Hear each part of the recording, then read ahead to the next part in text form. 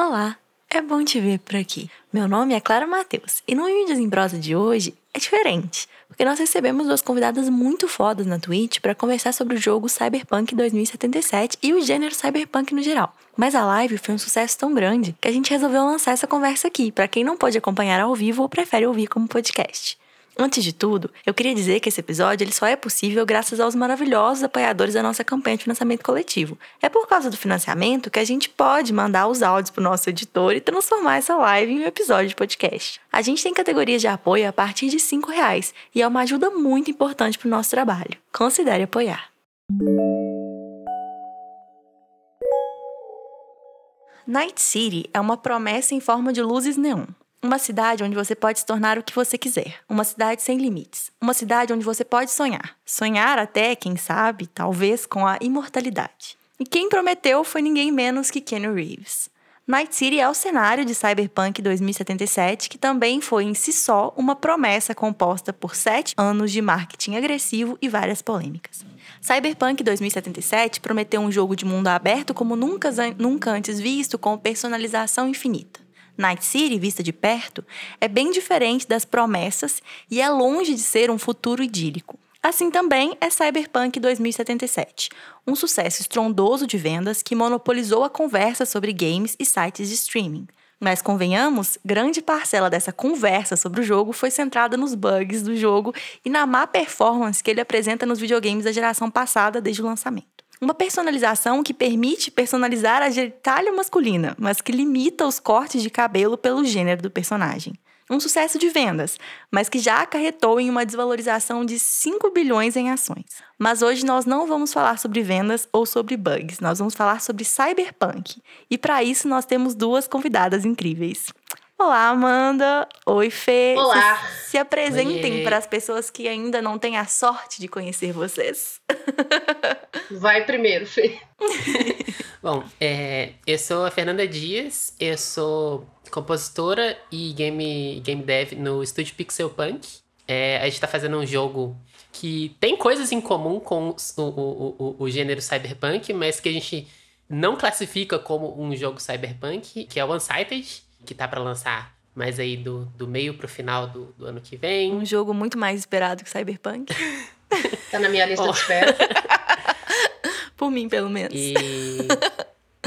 E é isso. E eu trabalho com jogos e eu jogo jogos a minha vida toda. E é uma coisa que, sei lá, que eu sempre tentei estudar também. Sempre tento, sei lá, pensar criticamente sobre os jogos e sobre todas as outras mídias que a gente consome também. Mas a que eu trabalho, por acaso, é jogos. Sim, sim. A Fê é a nossa gênia dos joguinhos residente. E você, Amanda? Apresente-se. Vamos lá. Eu sou a Amanda Pavani, eu sou, no momento, professora substituta de Língua e Literatura Inglesa da Federal do Mato Grosso do Sul. Eu tô aqui porque a primeira Clara cismou que eu sou doutora, eu sou mesmo, mas eu gosto de amolar ela. E a minha tese foi baseada em ficção científica contemporânea. Pelo menos um dos romances que eu analisei é um clássico cyberpunk. E a minha pesquisa tem alguma relação com o tema desse subgênero da ficção científica. E é isso. Sim! Tem um grupo de pesquisa, quem quiser participar, me manda uma DM no Twitter. É aberto para qualquer pessoa, é o Núcleo de Estudos de Utopismos e Ficção Científica da UFMG. A gente faz umas reuniões aí a cada 45 dias, discute uns contos e dá bastante risada. Isso. As reuniões são abertas, Amanda? São, qualquer pessoa pode participar. Olha só que legal. Alguém que estiver querendo se aprofundar nesses temas já sabe que pode procurar a Amanda. @Amanda Pavani no Twitter, né, Amanda? Isso, meu Twitter é velho, então é só meu nome mesmo. Então, tá vendo? Já sabem quem procurar. É isso, gente. Então vamos falar sobre o gênero cyberpunk. Eu queria começar primeiro, então, falando sobre as condições de trabalho relacionadas ao cyberpunk. E para isso, então, é muito legal a gente ter a Fê aqui, que é uma pessoa que está fazendo parte desse mercado, né, Fê? Está desenvolvendo o jogo e está compondo. E o que você tem para dizer sobre as particularidades das condições de trabalho do desenvolvimento desse jogo? Pois é, então, é muito irônico um jogo com o setting cyberpunk, ter tido esses problemas tão graves, assim, de condição de trabalho, sabe? Impressionante. Tipo, porque é isso, é um jogo que foi feito em 7 anos, sei lá, é tempo suficiente pra fazer um jogo. Às vezes a gente acha que especialmente quando a gente tá muito dentro de um projeto e tudo mais, que nunca vai acabar, mas, sei lá, uma equipe do tamanho do Cyberpunk teve, da CD Projekt Red, ela teria condições de fazer um jogo, sei lá, se pá como o prometido, sabe? Tipo, com todas as coisas que eles prometeram nesse tempo. Mas é aquilo, por causa de gerenciamento muito ruim e tudo mais, eles acabaram entrando num regime chamado crunch, que é o que tá todo mundo falando aí e tudo mais. É quando você tá sempre trabalhando hora extra e muitas vezes sem ser pago a hora extra. Tipo, é muito naquele esquema. Ah, o meu colega tá trabalhando hora extra sem pagar. Se eu não fizer isso também, quem vai receber a promoção vai ser ele. Quem vai receber o aumento vai ser ele. Quem vai ser demitido primeiro vai ser eu. Então todo mundo começa a ser incentivado a trabalhar cada vez mais e mais. E aí a gerência do projeto, o planejamento, começa a levar isso em consideração e começar a crunchar mais ainda. Sim. E quando chega nesse ponto, tem um outro termo que o pessoal usa que é o Death March, que é o regime de crunch, assim, praticamente permanente. Sim. Que parece que foi o que aconteceu, sei lá, há 2 anos atrás, até agora, na hora do lançamento, e continua acontecendo por causa dos patches de DLC que eles prometeram que vai corrigir todos os bugs e tudo mais, e que é impossível. Sim, tipo, sim. tem problemas no jogo que não são bugs, são features que eles deixaram de fazer. Teve uma thread, né, no Twitter que deu uma viralizada sobre a inteligência artificial. Isso, exatamente. Das pessoas dirigindo os carros, né, e dos pedestres. Sobre como aquilo não é um bug, aquilo é uma feature. É assim que o jogo ele foi construído assim. E é aquilo, são coisas que eu sinto que estavam no projeto do jogo no começo e que eles tiveram que começar a cortar pra lançar antes do Natal. Sim. Tipo, foi basicamente o que aconteceu. E é claro, não... É difícil planejar perfeitamente um projeto, mas o mínimo que você pode fazer num caso desse é não explorar os seus trabalhadores, sabe? Sim, tipo, sim. E não é o mínimo da indústria de não é o status quo fazer esse mínimo da indústria de videogames como um todo, especialmente na indústria de jogos AAA e tudo mais. Mas é isso, são condições de trabalho horríveis. Teve um outro caso, um outro aspecto dessas condições de trabalho que é horrível também, que os bônus que eles iam ganhar eram atrelados à nota que o jogo ia receber no Metacritic. Pelo amor de Deus, vê se isso é a forma de precificar o trabalho de alguém. Isso não faz o menor sentido. Que régua é essa? Pois é, e... Aí é aquilo, eles falaram que não vão fazer, mas a gente descobriu que eles estavam fazendo isso quando eles falaram que eles não vão fazer mais. Que é absolutamente ridículo, sabe? Socorro. É tipo, olha só, tem uma outra coisa que a gente tava fazendo que era horrível, que a gente também. Não vai fazer mais.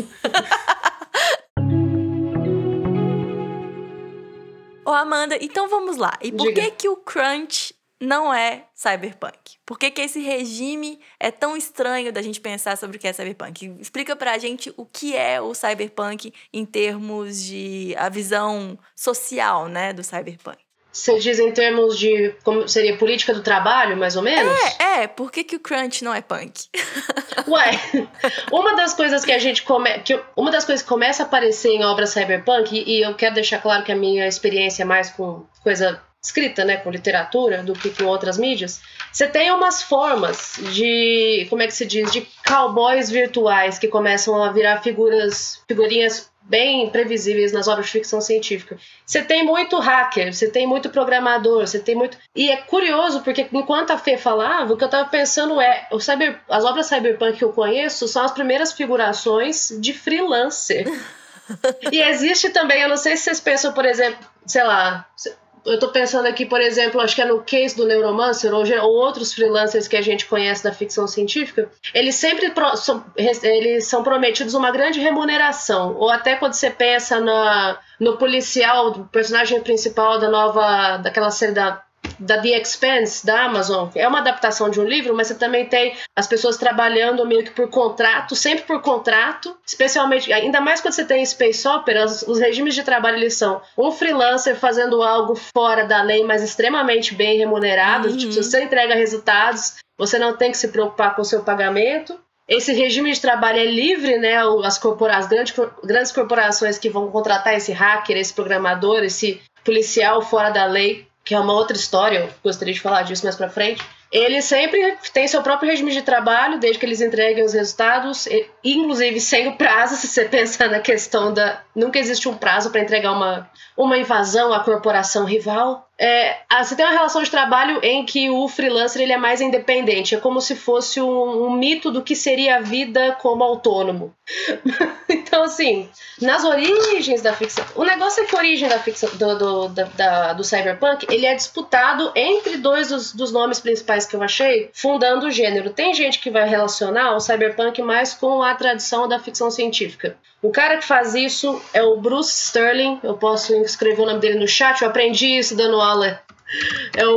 Só um minuto. É o Bruce Sterling, ele faz essa introdução a uma antologia chamada Mirror Shades, é uma grande coletânea, esse prefácio é considerado, sei lá, um manifesto do cyberpunk. Ele vai dizer que isso vai estar relacionado com a tradição de ouro de ficção científica, que seria, na cabeça dele, dos últimos 60 anos. Os últimos 60 anos seria de 1920 a 1980, às vezes eu começo a falar muito rápido, vocês me parem, por favor. O que ele quer dizer com isso? Que ele está explorando a tradição da ficção científica na época de ouro das revistas, aquelas revistas com o Alien, com o Planeta Vermelho, com as invasões. E ele vai falar que, tematicamente, o cyberpunk vai ter mais a ver com tecnologia de ponta. Então, eu acho muito curiosa essa lista que ele faz. Você tem tecnologia de ponta, cibernética, genética, neuroquímica e ecologia. De repente, no final da lista tem ecologia. Sim. Mas ele vai falar que é uma interação fílica, né, de amor mesmo das pessoas com a cultura pop e com tecnologia de ponta. Seria uma popularização da ciência, ao contrário do que rolaria 30, 40 anos atrás, que a ciência estaria de acordo com ele mesmo, numa torre de marfim. Sim, e isso é a parte de cyberpunk.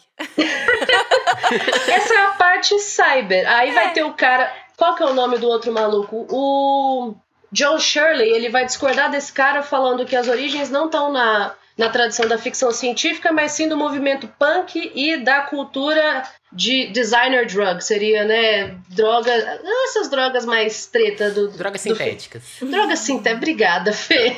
Às vezes eu travo.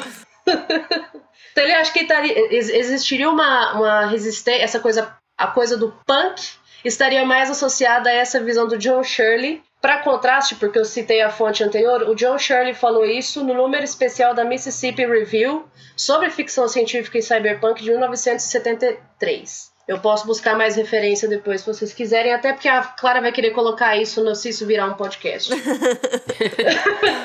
Então, assim, a gente tem de saída uma visão mais para ficção científica, mais para o cyber, uma fascinação tecnológica com a coisa, que está muito no jogo cyberpunk, pelo que eu consigo perceber, mais uma adoração à tecnologia pela tecnologia, e o punk fica um pouco de lado já no manifesto. Uhum. Muito embora esse cara, o John Shirley, e outras pessoas depois vão criticar justamente o neoconservadorismo desse manifesto, falando assim que, na verdade, tem muito pouco de anti-establishment nesse começo. E aí o punk vai estar mais relacionado, vai ser uma herança meio banda de garagem encontrando ficção científica. Galera escrevendo uma prosa baseada em técnica, baseada menos em ação violenta, mais em ação figurada de um jeito virtual. Ou seja, você não tem muito murro na cara, mas você tem muito... Amém. Uhum. O que é um outro tipo de ação, mas ele a ênfase não, o efeito final é diferente. E isso vai contribuir para a estética também. Eu falei bastante. Sim, não, mas incrível. Falou coisas maravilhosas. O que eu tava pensando muito também é que quando a gente tá brincando assim dessa parte do cyber, né? Que é essa parte da tecnologia, desse amor pela tecnologia e pela ciência e pelo desenvolvimento. E essa parte do punk, né? Que é um movimento que surge na música. E ele é um movimento que ele tem raízes sociais muito marcadas. Isso a Fê vai saber também falar, porque a Fê também é da música. E o punk, ele tem esses pés cravados numa reivindicação social, porque é um movimento de operários e filhos de operários. E ele é um movimento que ele reivindica melhores condições de trabalho. Então, assim, eu fico pensando o tanto que é escroto a gente ver o grande lançamento do ano com o nome punk sendo fruto de condições de trabalho absolutamente exploratórias. E, assim, o tanto que isso é dolorido, sabe? Eu acho, particularmente, assim, colocar esse dedo na ferida, porque não só o punk nasceu do ambiente com condições de trabalho muito ruins, como várias inspirações do cyberpunk, por exemplo, o cowboy e tudo mais, que vem da fronteira estadunidense, que era um lugar que notoriamente tinham condições de trabalho muito exploratórias. O freelancer, o cowboy virou o console cowboy do cyberpunk. É tipo, várias das origens, várias das raízes do gênero. Assim, e aí tem a discussão de que se de fato as obras mais seminais do gênero têm tanto isso, mas várias das inspirações vêm dessa raiva contra as condições ruins de trabalho. Exatamente. Costuma ser o assunto do cyberpunk, né? O cyberpunk tem o punk. Eu não sei tecnicamente, Amanda, se o punk de cyberpunk vem disso, assim. Mas a visão que eu tenho de uma pessoa que não estuda, mas que consome coisas desse tipo, é de que o punk tá aí porque são obras que falam sobre a exploração de trabalho e sobre condições de trabalho dentro desse universo. Isso também é parte da temática, né? Existe, claro, essa questão revolucionária, contra sistema e tudo mais, essa presença dessa figura, mas também a questão das condições de trabalho, né, Fê? Então, enfim. Talvez não o gênero cyberpunk como um todo tenha isso, mas, por exemplo, o livro de regras do cyberpunk tem explicitamente falando que o punk é do punk. Sim. Não precisa, a gente não precisa exercer nenhum não é uma interpretação, fazer nenhum exercício de interpretação. Tá escrito, tá no texto. Tá no texto. Inclusive, eu acho que primeiro... Opa, foi mal, desculpa. Não, vai, Amanda, é uma conversa. Vocês estão eu acho que é aqui eu acho que é aqui que entra a imagem que eu te mandei. Ah, sim. Hoje cedo, eu vou explicar pra Twitch. Hoje cedo eu mandei pra Clara no Zapzorp uma imagem que eu tinha roubado de um tweet da Fê de semana passada, que eu acho que resumia a live de hoje. Então, justamente, acho que o punk do cyberpunk está exatamente nessa imagem. Eu não sei se dá pra colocar ela aí. Eu mandei pra Clara ela na Twitch. A esperança que ela colocasse. Tá, mas a ideia era justamente que quando as pessoas falam de cyberpunk, aliás, uma parcela do fandom do cyberpunk costuma mirar na estética atraente, nas cidades decadentes e costuma passar por cima, tipo, olha que arminha bonita, ao invés de nós estamos aqui querendo quebrar essas relações abusivas de trabalho, com essa opressão, com as corporações predatórias. Corporações são também uma puta de uma temática em cyberpunk. Eu acho que, na ficção científica é o primeiro subgênero que massivamente usa isso como motivo de representação. O grande vilão do cyberpunk são as corporações, né? Tipo, é o vilão... Então... É o vilão recorrente, a CD Projekt. É que eu acho...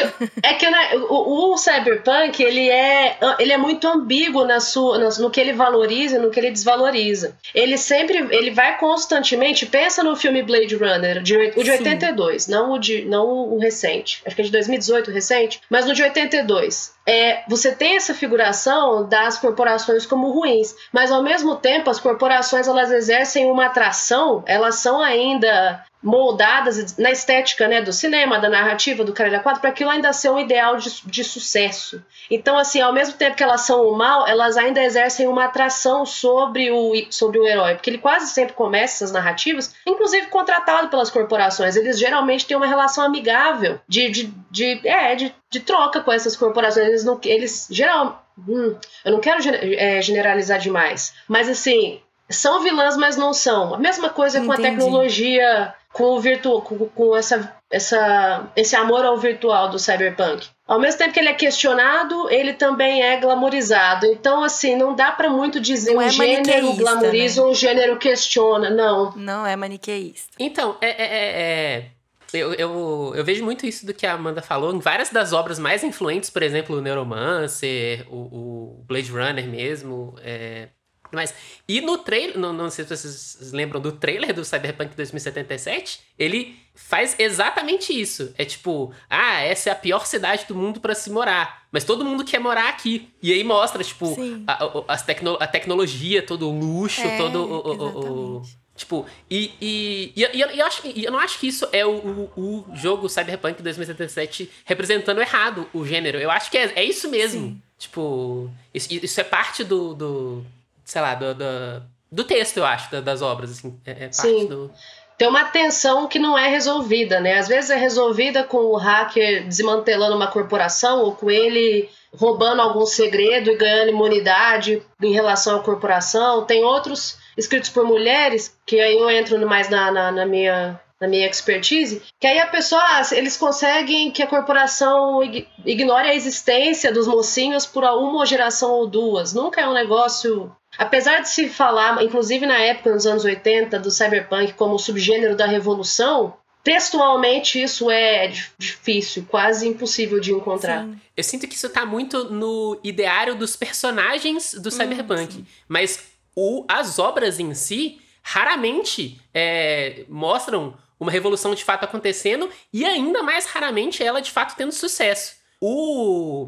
O livro mesmo, Cyberpunk, o livro de regras, ele tem um conto, que é o conto do Johnny, a aventura do Johnny Silverhand, que é exatamente isso. É o Johnny Silverhand num show, ele faz um show pra pegar o público, deixar o público com tanta raiva da corporação do mal, que é a Arasaka, e destruir o prédio e tudo mais. E aí, eles conseguem fazer isso, conseguem ir lá Tem todo esse riot.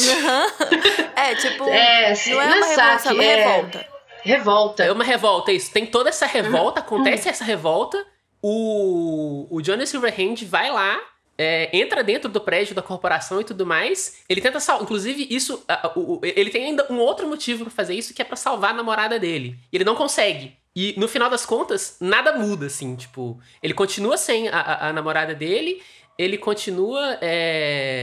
O mundo continua em volta dessa grande corporação. Inclusive, começa uma outra grande guerra das corporações Sim. que piora tudo logo depois. E sabe, nada muda. E eu sinto que isso é uma coisa que acontece, assim, nas obras seminais do Cyberpunk toda vez. O Cyberpunk é sempre uma pessimista, grande... né? Como se fosse. É pessimista, é nihilista.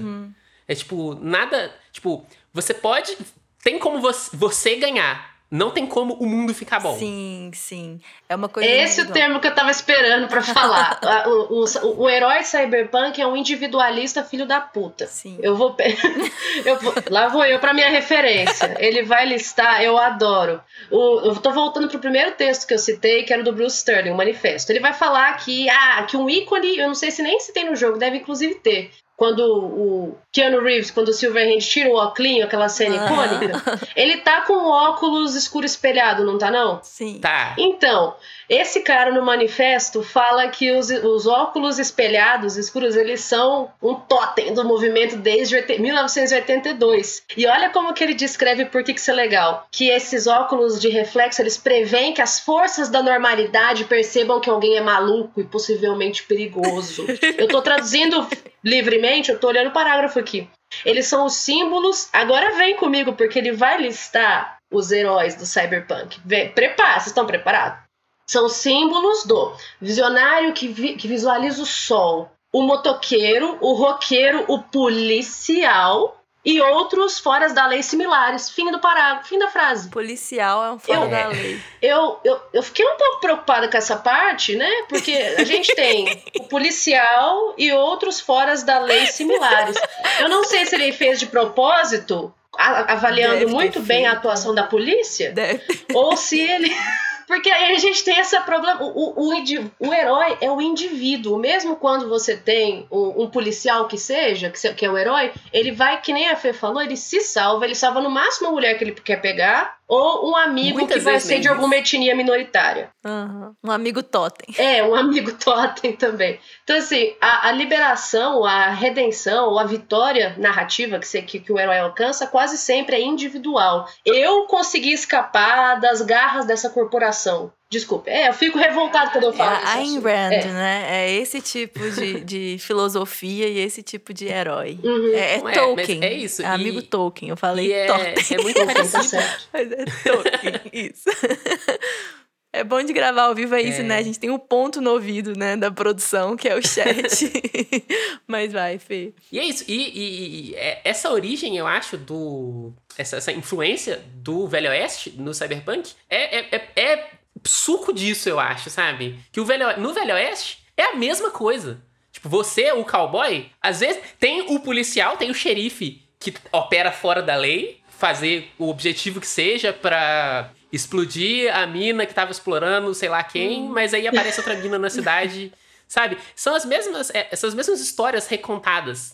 É um ciclo, né? Como se fosse. É. Como se fosse impossível. O termo e fosse freelancer, eu acho, é vicioso, dessa né? época, né? Eu Não, se acho bem que não. é. Não? Eu jurava que Ele é era. mais antigo porque ele é o lanceiro que é contratado pra fazer justas. Eu acho que essa que é a etimologia do termo freelancer. Ai, que Nossa Na Idade Senhora. Média. Mas era um termo muito usado nessa época. Nossa, que doideira. Freelancer vem de fazer uma pessoa que é um lanceiro. É. Que doideira. Que doideira. É porque tinha nobres que não sabiam fazer justas. É verdade, eu assisti Coração de Cavaleiro, que é o meu conhecimento exatamente, sobre é o esse Coração de assunto, é isso Cavaleiro. mesmo. É isso, aí você contratava alguém pra lutar Pra no seu lugar. fazer a justa no E seu esse lugar. é o freelancer. Cara, Esse é o freelancer. Olha só, Fernanda Dias é muito cultura. o que a Fê falou tem um paralelo ótimo com a história da ficção científica. Lembra que eu falei mais cedo que o Sterling disse que o cyberpunk estava puxando da Era de Ouro, de 1920 a 1980? O que tem nesse período? A Era de Ouro da ficção científica, que coincide com a era dos filmes de cowboy. Que era quando, essencialmente, você tinha os cowboys do espaço indo colonizar Marte, ao invés de matar nativo americano. Matar marciano. Em vez do Velho Oeste, eles conquistam o universo. E o cyberpunk tem outra fronteira, que é a fronteira digital, né? É a fronteira virtual. É, de conquistar o cyberespaço, né? Que, inclusive, o cyber... É um outro lugar para ser colonizado, assim como o oeste dos Estados Unidos, assim como Marte. E isso é muito doido, porque esse negócio de cyber e cyberespaço já foram coisas da linguagem coloquial, assim, no início do digital. E hoje em dia, não se usa mais, né? Você chama de cyberespaço, você parece um senhorzinho. É meio irônico, né? É um negócio meio retro. Total. É o futuro do passado, completamente. E é engraçado porque a coisa meio que se perde ali, né? O significado do significante, ele, como já não é mais uma palavra que a gente usa no dia a dia, ficou meio embaçado, né? Mas, enfim. Pra gente é muito claro, né, desse cyber. Mas eu fico pensando para gerações mais novas, esses edgelords que estão muito afim de jogar cyberpunk. Tipo assim, se essa geração tem esse cyber com tanta clareza que a gente tem, porque a gente viveu ainda o finalzinho dessa ideia de cybercultura, né? É um pouco triste porque o espaço virtual, ele começou, lá vou eu, como um espaço utópico, Sim. né? Um espaço em que a gente podia viver e ser coisas que nessa vida de carne, inclusive para usar termos do cyberpunk, a carne em contraste ao virtual, a gente não podia ser. Inclusive, existe uma certa tendência de diferenciar, por exemplo, quando... Eu conheço alguns livros cyberpunk escritos por mulheres da década de 90. Para exemplificar, tem um que chama He, She, It, da Marge Pierce. Hoje ela basicamente posta foto de gato no Facebook. Mas nos anos 90 ela escreveu esse livro em que ela usa o espaço virtual para sim atacar a corporação e encontrar o androide que ela estava pegando, aquela coisa toda.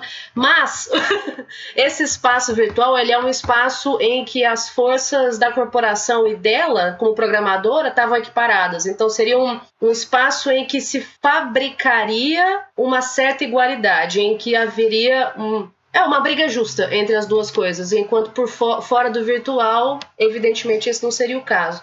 Existe uma instrumentalização do virtual para formar o que chamam na minha área de espaços de enclaves utópicos, espaços pequenos em que você consegue batalhar de igual para igual e se manter, resistir, para falar numa palavra mais direta.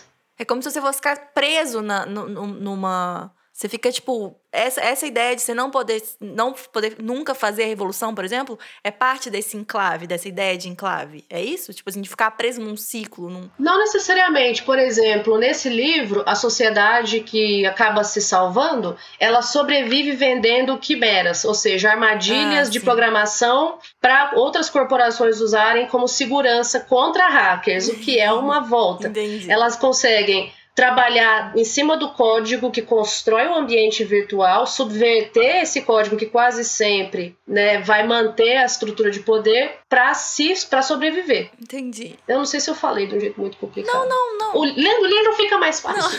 Não, mas deu pra entender. Não, mas deu pra entender. E a gente tava falando, assim, desse pessimismo do cyberpunk, e eu... Pode falar, Fê. Eu posso só falar uma coisa Fê, sobre isso que a Amanda falou agora? Que é muito engraçado que tem, sei lá, isso tem no Cyberpunk do Tabletop também. E por consequência no Cyberpunk 2077. Essa namorada do Johnny Silverhand, que eu tava falando mais cedo, ela foi contratada pela corporação para fazer um programa similar a uma dessas quimeras. É o Soul Killer. É todo o ponto do jogo Cyberpunk e dessa missão.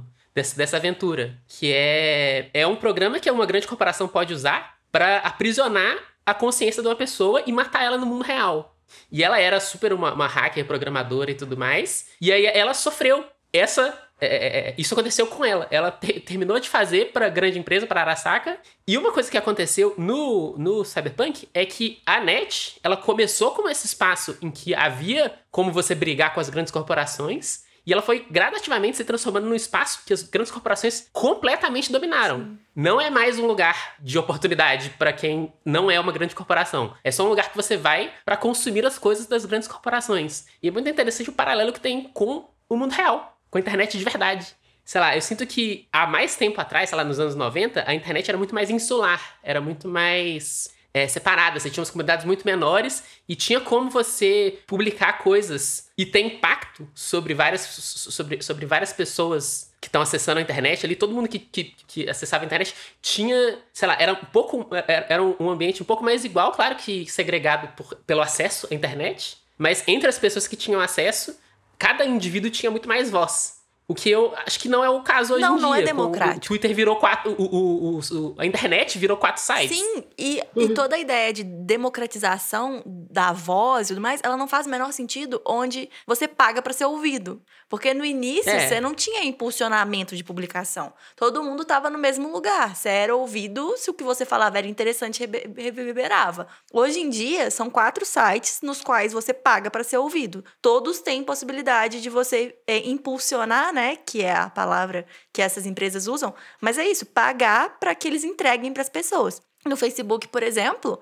é impossível. Basicamente, você tem uma página, tipo, não um perfil, né, não uma página pessoal, mas uma página de empresa, de, sei lá, de qualquer coisa que seja, de um projeto como o Mídias, se você não paga para aquela publicação alcançar as pessoas, ela não alcança. Tipo, toda essa ideia de democratização e de sonho desse futuro da internet, onde todo mundo tem voz, todo mundo pode falar, ele virou simplesmente uma questão na qual você paga pra ser ouvido. E assim, no YouTube é assim também, e no Twitter você também pode impulsionar seu post. No Instagram, super assim, cada vez mais assim. Instagram e Facebook é meio que a mesma coisa, né?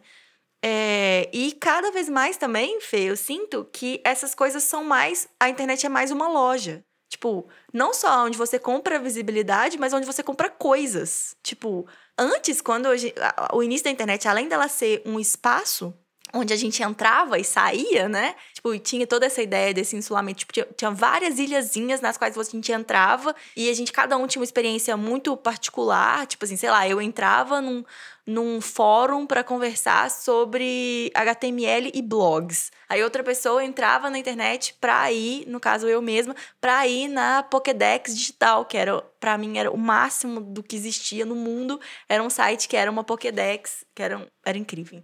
E aí, tipo, era uma experiência, a experiência era 100% particular. Você entrava, você ia num endereço específico. E aí...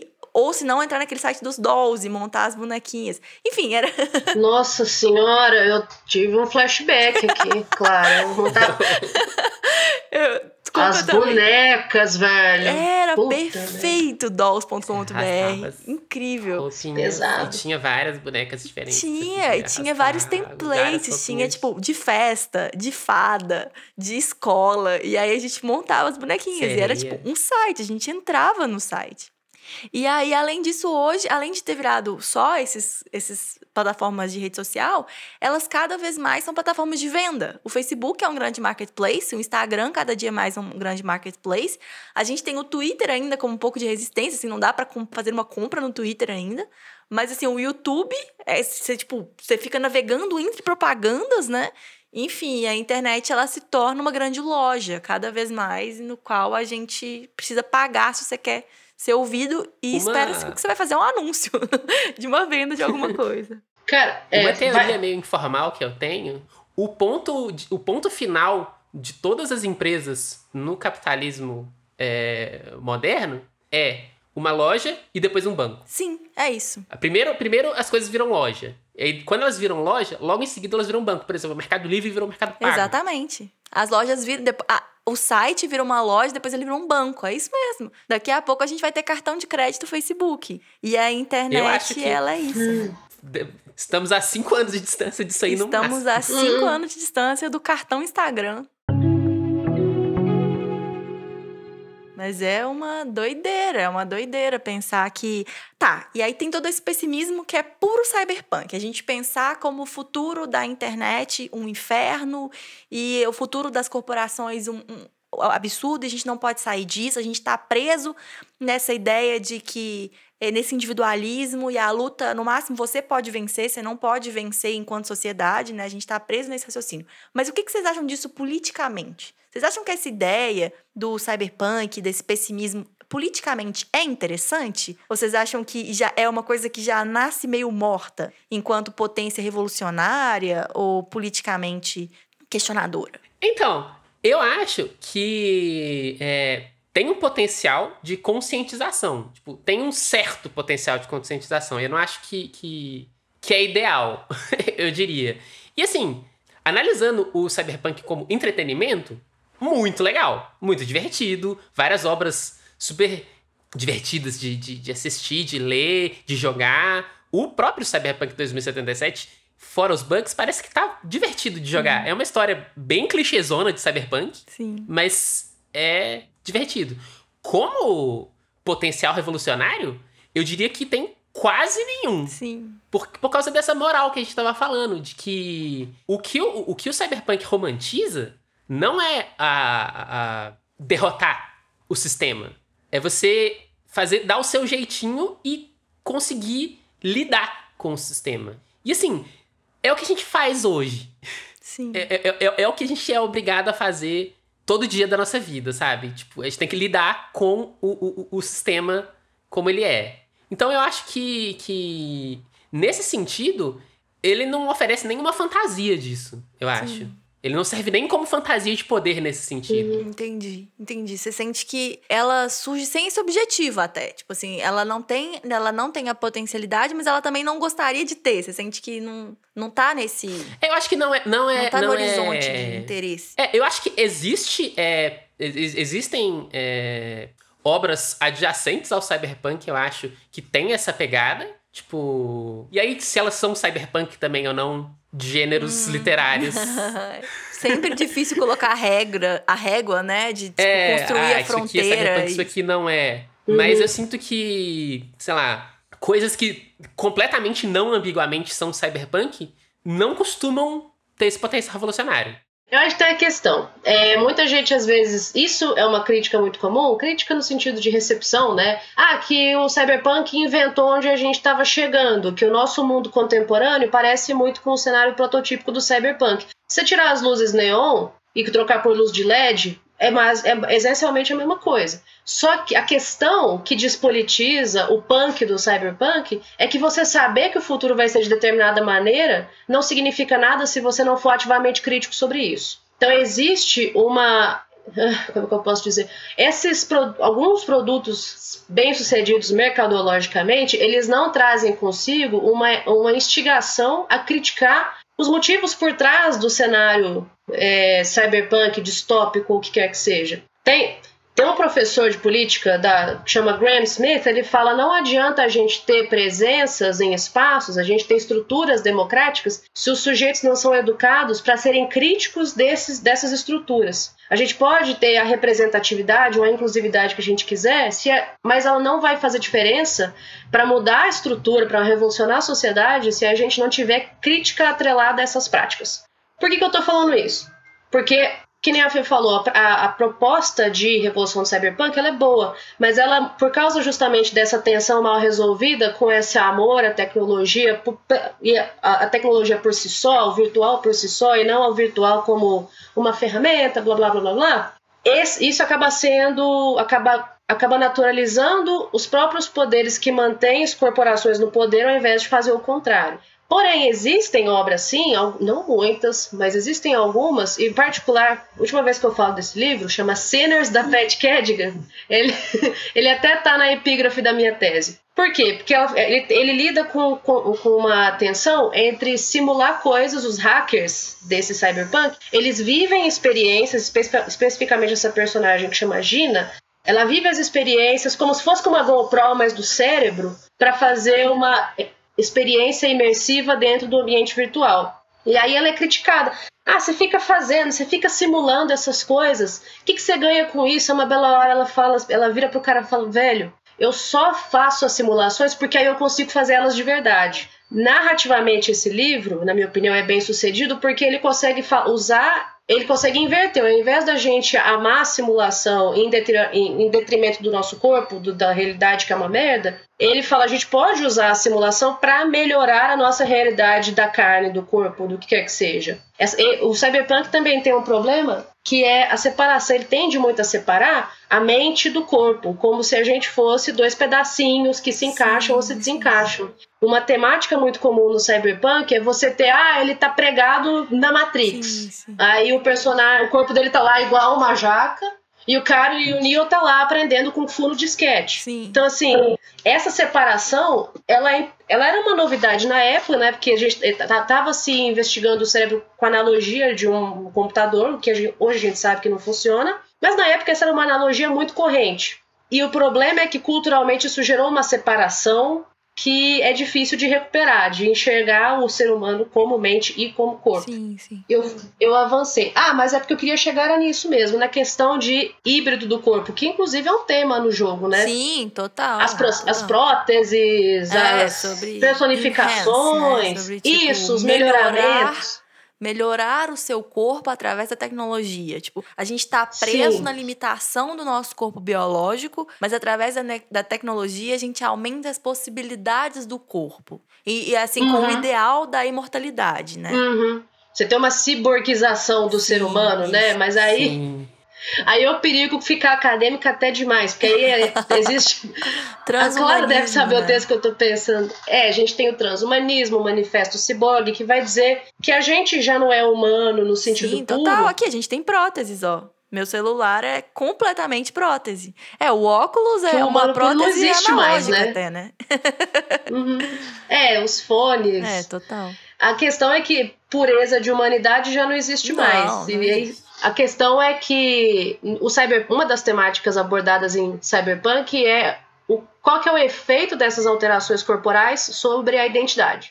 Eu deixo de ser a Amanda se eu colocar um chip que me faz ver temperaturas? Tipo, como que a minha experiência de ser eu mesma vai mudar? Esse é um questionamento muito comum. Se não me engano, na personalização do jogo, isso é uma coisa, né? Eu diria que eu deixo de ser um pouco a Clara quando eu estou com o meu celular na minha mão. Mas não é real, gente. Pensa, todo mundo tem um amigo que a gente conhece, que a gente sabe que a gente viveu pelo menos um momento de sair com um amigo e aí a pessoa pega o celular e tá absolutamente desconectada. É tipo isso, é tipo a jaca. A jaca lá presa no aparelho enquanto a cabeça tá em outro lugar, né? Então, tipo assim, eu sinto que a gente não precisa ir muito longe pra gente pensar sobre a tecnologia e os potenciais de fazer a gente menos a gente, sabe? Porque todos nós temos uma tendência, se não um vício de fato, mas uma tendência ao vício muito grande, né? Com relação a essas nossas cyberpróteses. Então, assim, é foda, né? Então, esse é Cyberpunk sempre leva a gente pro transhumanismo, né? Isso é um... mas é uma temática muito central do gênero, É. né? E sei lá, e se a gente tá usando o jogo, o Cyberpunk 2077 como ponto de partida, é legal analisar como é no jogo e como é no universo do jogo. No tabletop, essa questão é uma mecânica de jogo. Isso que a gente tava falando de você... quão você deixa de ser você quando você tem próteses aumentando as suas capacidades. É uma mecânica de jogo. Chama empatia. Toda vez que você adiciona uma prótese, uma cyberprótese no seu corpo, você perde um pouco de empatia. Quando a sua empatia chega no zero, você sofre de uma condição chamada cyberpsicose, que você perde o controle. Você não é mais você. O mestre da aventura pega o controle de você e você agora tem um ódio contra todos os humanos. É isso, agora Ou seja, você é uma passa por 2020. jaca assassina. É tipo isso, você deixa, sei lá... E assim, eu acho que tem um certo problema em retratar isso dessa forma tão direta. E assim, eu acho que no jogo não tem como isso acontecer com o personagem principal. Mas isso é retratado acontecendo com outros personagens várias vezes no jogo. Tipo... Tem um personagem muito importante no jogo, é o Adam Smasher, que ele é um ciborgue que ele é mais borgue do que humano. Do que sim. Sei lá. Nossa! Não! Mas eu sinto que tem uma pegada, uma tendência do gênero cyberpunk, especialmente dessas obras relacionadas ao jogo cyberpunk e obras que ele inspirou ou que ele pegou de inspiração, que é uma pegada muito negativa nesse negócio. Tipo, sei lá, você perder uma perna, você colocar uma perna mecânica e isso te deixou menos humano. Tipo, de um jeito quantificável até. Sim. Tantos por cento menos, né? Quantos por cento é sua perna no seu corpo, da sua massa? E essa mecânica, inclusive, te deixa... seus testes de carisma todos diminuem quando você tem alguma parte mecânica no seu corpo. Sei lá. E eu acho isso meio problemático, eu acho. Assim, eu acho isso meio... tecnofóbico, né? É tecnofóbico. Ao mesmo tempo que é tecnofóbico. Capacitista, eu acho. Antropofílico, exatamente. né?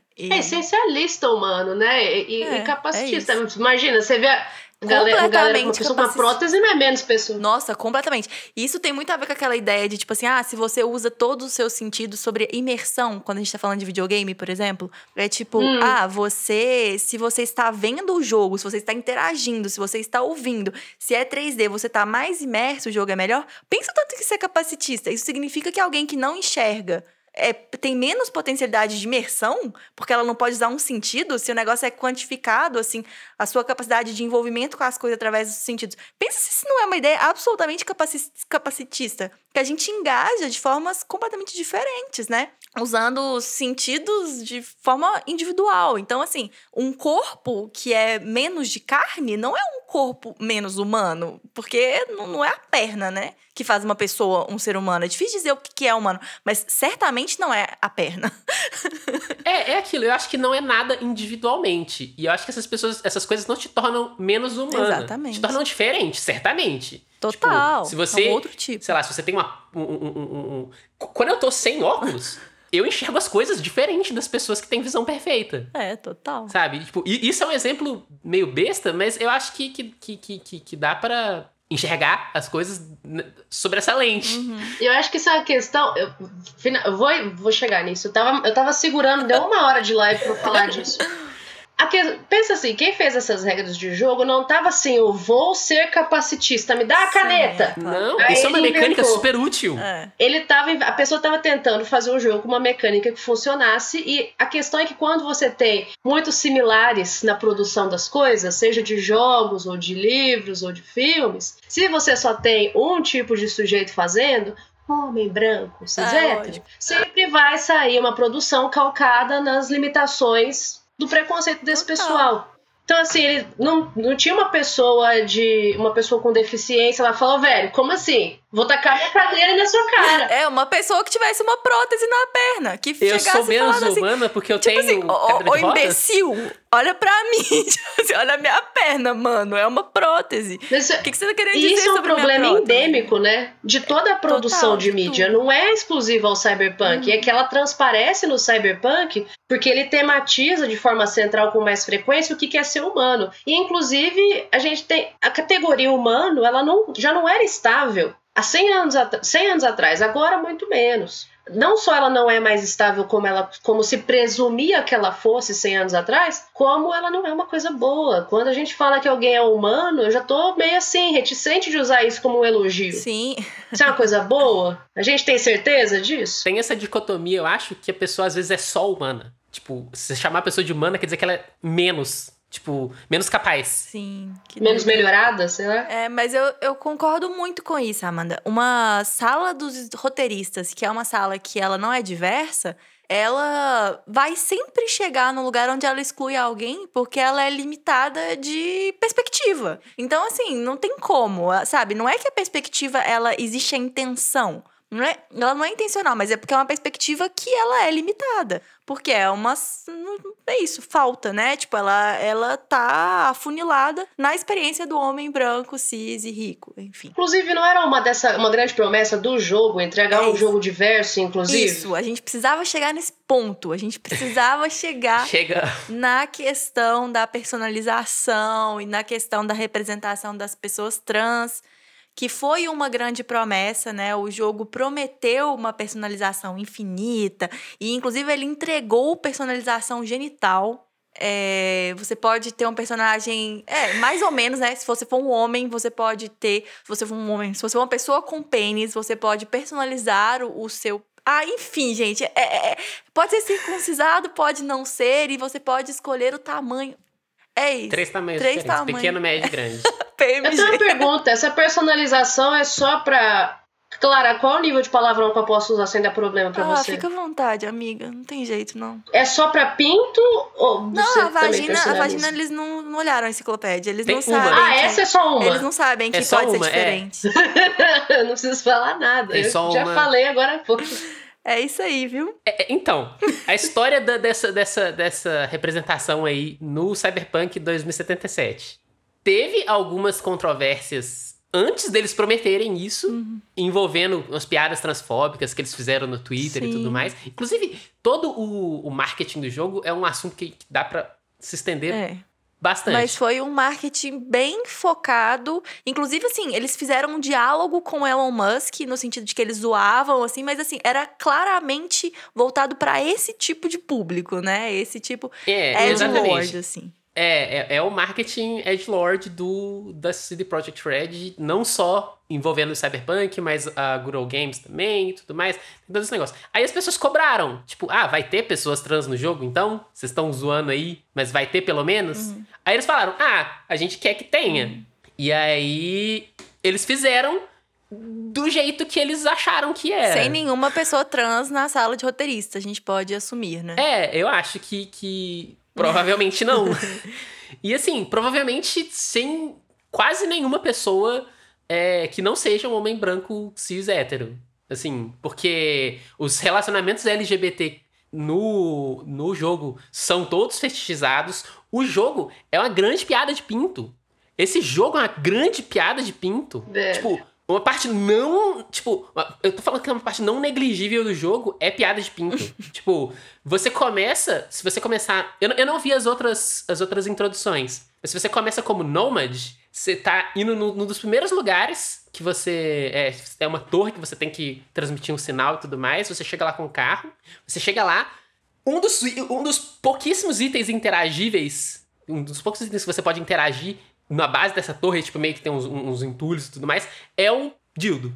É pra você começar o jogo já com esse tom, sabe? Tipo, eu sinto que é pra você chegar no jogo e falar assim, esse jogo vai ter pinto. Uau! Sabe? Pinto. KKKK sexo, KKK pinto, sabe? Tipo, e assim, tem sim uma questão no gênero cyberpunk de comoditização do corpo humano e tudo mais, que várias obras tentam eu diria que nem todas conseguem abordar de um jeito legal. Mas várias tentam. E eu sinto que o Cyberpunk 2077, ele não tenta muito. É só... Tá lá só pra tá. Só porque é da estética cyberpunk. Tem que ter puteiro, tem que ter... aquelas... Joy Toys, que são pessoas que... Isso tem em várias obras. Pessoas que desligam a consciência um tempo pra alugar o corpo pra uma foda. É um clichê do isso... Android, é o Android para sexo, né? E, tipo, isso é uma... Que é quase que exclusivamente feminino. Ah, sim, é uma Android, né? Assim, feminino, corpo de mulher cis. Então, são as bonecas que falaram aqui no chat.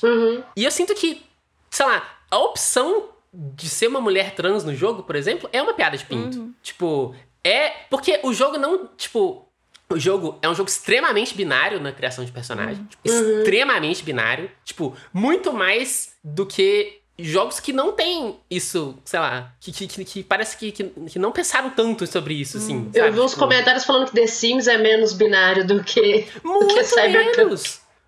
E Animal Crossing, então, gente, que é o grande jogo inclusivo de pessoas não binárias. Que, sei lá, que todas as opções estão em todos... Você tem todas as opções, você não escolhe, você nem escolhe pronome, nem tem he or she, porque foda-se. As roupas são qualquer roupa de gente, cabelo de gente, cor de gente, tudo de gente. E foda-se, você é um bonequinho. Mas é isso, sabe? Tipo, eu sinto que essa representação tá lá não pra as pessoas trans se verem nesses personagens. Ela tá lá pro benefício do homem cis hétero que quer ver uma piada de pinto ou...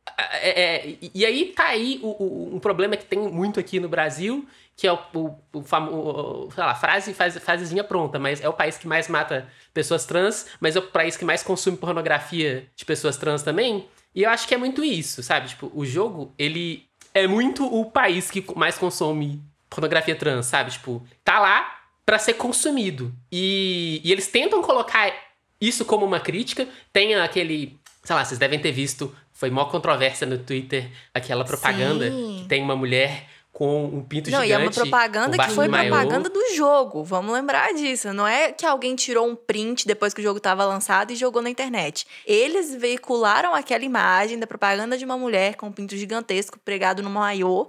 E, tipo assim, extremamente explícito, cheio de informação sobre a genitália dela. E isso como propaganda do jogo, né? Ou seja, eles, da mesma forma que a tal empresa estava usando, né, daquele corpo de forma a vender, tipo, usando aquilo de forma comercial, o próprio jogo Cyberpunk também fez aquilo ao usar daquilo como propaganda pro jogo, né? Enfim. E é isso, tipo, a defesa que eles fizeram na época é que isso tá no jogo como uma crítica a essa comodificação dos corpos e tudo mais. E, sabe? Mas tem uma frase, tem um meme que eu jogo nessa situação que eu vou tentar traduzir aqui, que é: sátira requer clareza de propósito.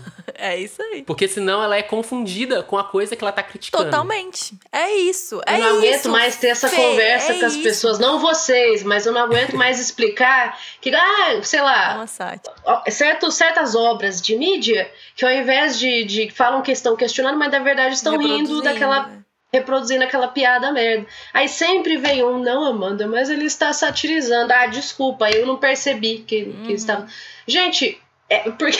É isso, tipo... Precisa ter eu não consigo nem articular, porque propósito. esse é um tema que me revolta. É isso, mas muito bem colocado, Fê. É isso mesmo. Tipo assim, se não tá claro pra absolutamente todo mundo que aquilo é uma sátira, ou pelo menos todo mundo tá prestando atenção, porque às vezes é difícil, né? Mas assim, se uma pessoa, se alguém que tá consumindo o produto de mídia de forma consciente, prestando atenção, não entende que aquilo é uma sátira, então não é.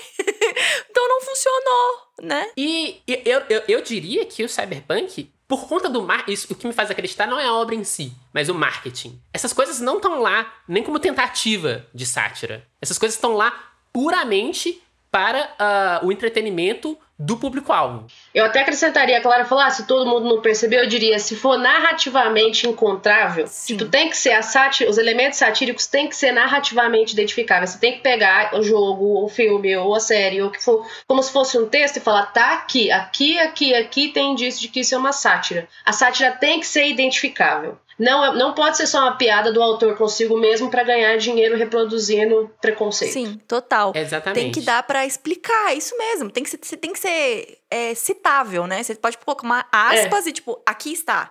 Fecha aspas. É nesse momento que eu tô falando. Aqui tá o discurso do jogo provando que é sátira.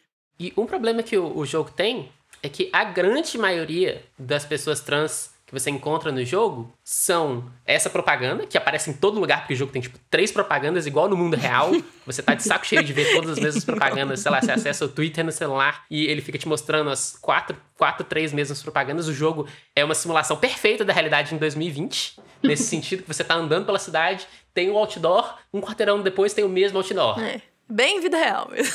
Mas enfim, o que eu tava querendo dizer é que as pessoas trans que você encontra nesse jogo são comodificadas, sabe? Tipo, com exceção de uma personagem de uma side quest opcional. Que é até uma representação legal, eu diria. Tipo, é a bartender do Afterlife, que é o bar que acontece lá, que tem no tabletop também, que tem no RPG. Mas que é completamente opcional. E... É uma side quest, tipo assim.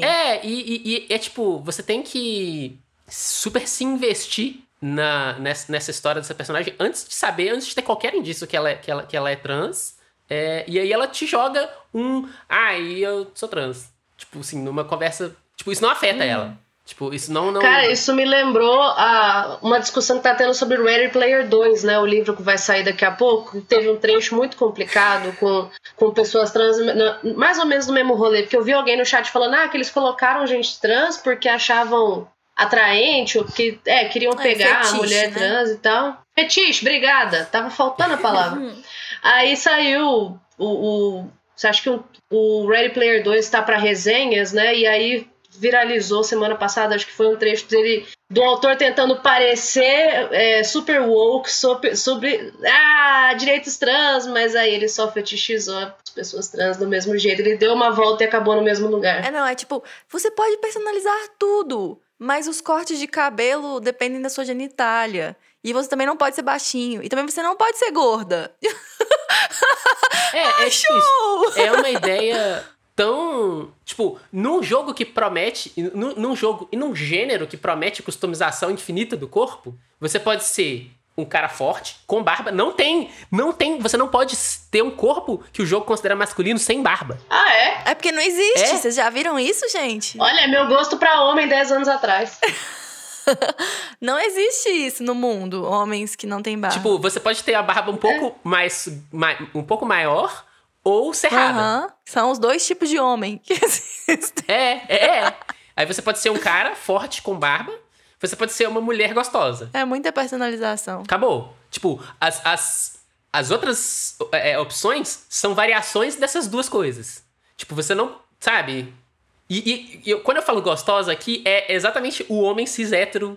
A concepção do homem cis hétero de gostosa. Não, é aquela gostosa. A gente entendeu, A gostosa da propaganda. Aí você pode, sei lá, ter cabelo de cor diferente. Você pode ter um corte de cabelo... Tatuagem, você pode ter aqueles risquinhos de prótese de prótese cyberpunk e tudo mais. Você pode mudar a cor do olho, sei lá, esse tipo de coisa, sabe? Tipo, você não pode mudar o formato da sua cabeça. Tipo, você não pode mudar o formato do seu corpo. Nossa, eu nunca achei que eu ia ter que elogiar Electronic Arts em público, mas o The Sims é bem mais tranquilo de fazer personalização. E é isso, não tem nenhuma opção que... Sei lá, como no mundo real, sabe? Tipo, você não pode ser uma mulher de ombro largo. Não existe, Fê. Não existe. Isso aí já excluiu 80% das mulheres que eu conheço. Não é super wild. Não, Sobraram 3 meninas do meu ensino médio depois que você falou esses critérios. As mulheres do mundo são essas 3 meninas.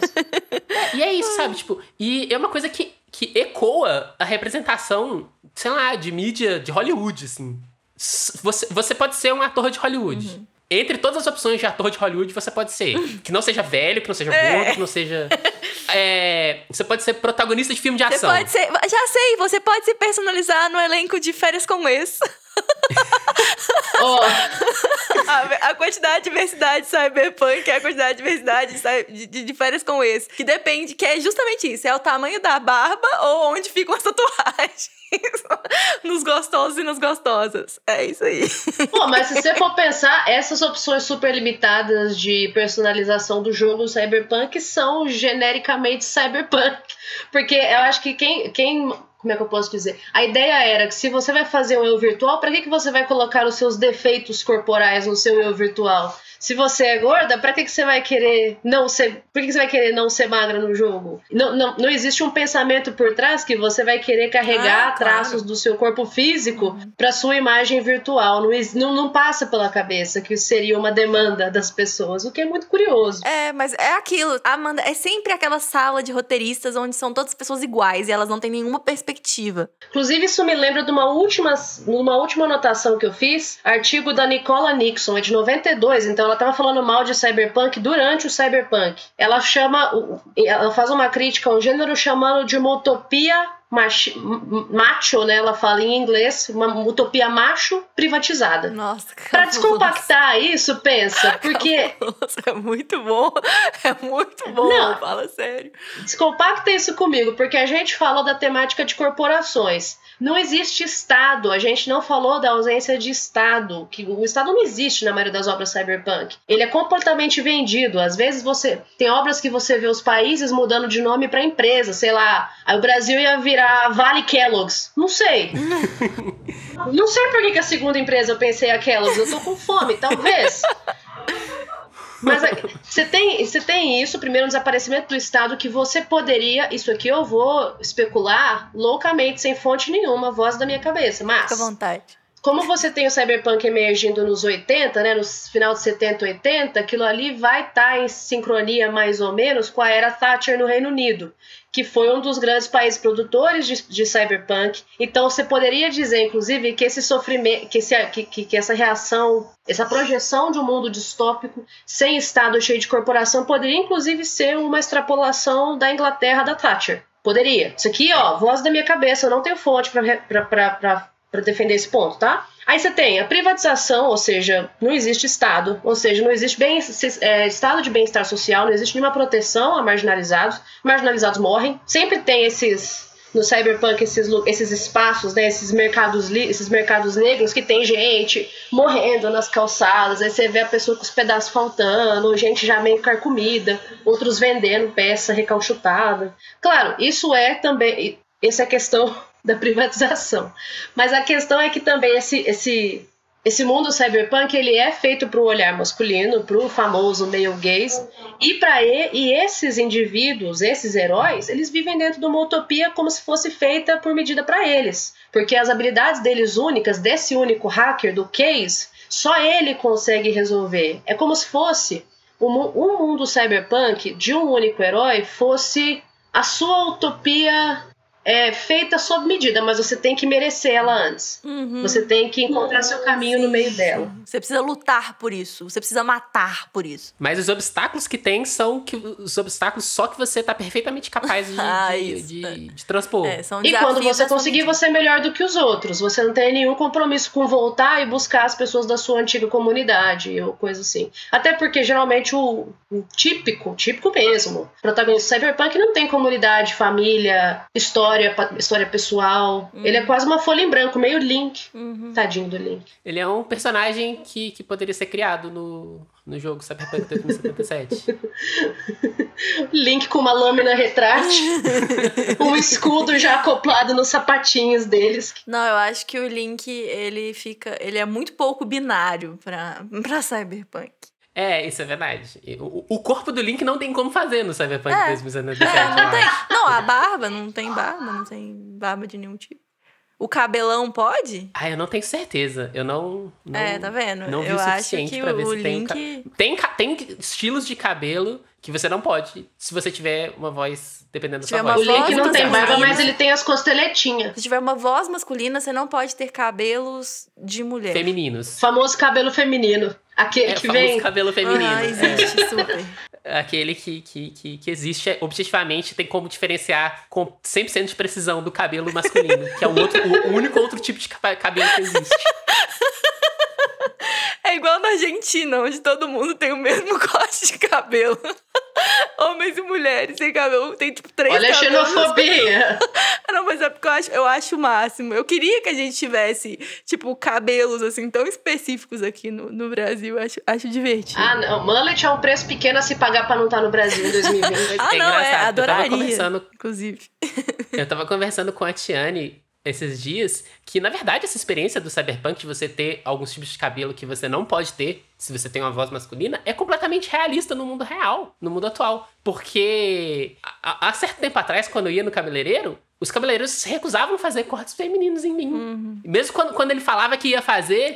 Eu quero, por favor... Não, você sabe, tipo, não tem como eu pedir um corte que a pessoa acha que é feminino no meu cabelo, se ele não me percebe como uma mulher. Sim. Eu tenho uma colega que é não binária que não conseguia cortar o cabelo em nenhum dos dois. É tipo isso. Difícil, né? Tipo, é realista no sentido sabe? De que o mundo é horrível. Eu tenho certeza que não era a intenção do jogo Cyberpunk fazer super uma crítica a essa experiência trans em específico, mas é uma experiência que eles acidentalmente acertaram.